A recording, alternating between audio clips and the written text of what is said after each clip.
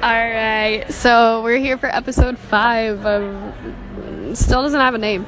But I'm here again with my friend Anna, and we just went into the reading room in the library. We can't record in there because it's a reading room and you have to be very quiet. But as far as studying, let's talk about it. What do you think, Anna?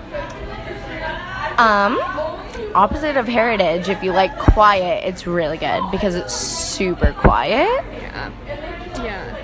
I like that it's got 2 stories in it. Like, I feel like the 2-story thing is pretty cool. And I feel like it's got, like, a nice variety of seating. Yeah.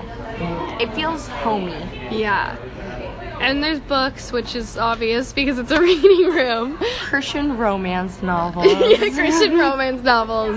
If you're sad because you're not getting a ring by spring, you can just drown your sadness in Christian romance novels. The downside for me is I tend to do my studying on laptops, and I think you can't have any devices in there. Like, there's plugins, but you can't have devices because they don't want, it's a type-free zone, so that's kind of a downside.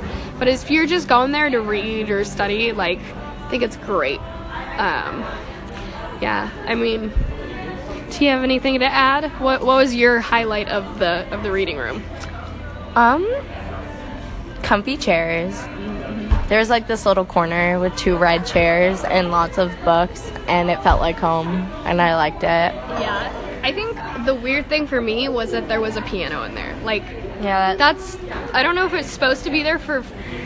It's ironic. Yeah, it's ironic because it's a reading room. It's supposed to be really quiet in there. It's like, shh, don't make any sound, but here's a piano. You might play Mozart. Like, that'd be cool, though. Like, I'd be happy. I'd tip that guy.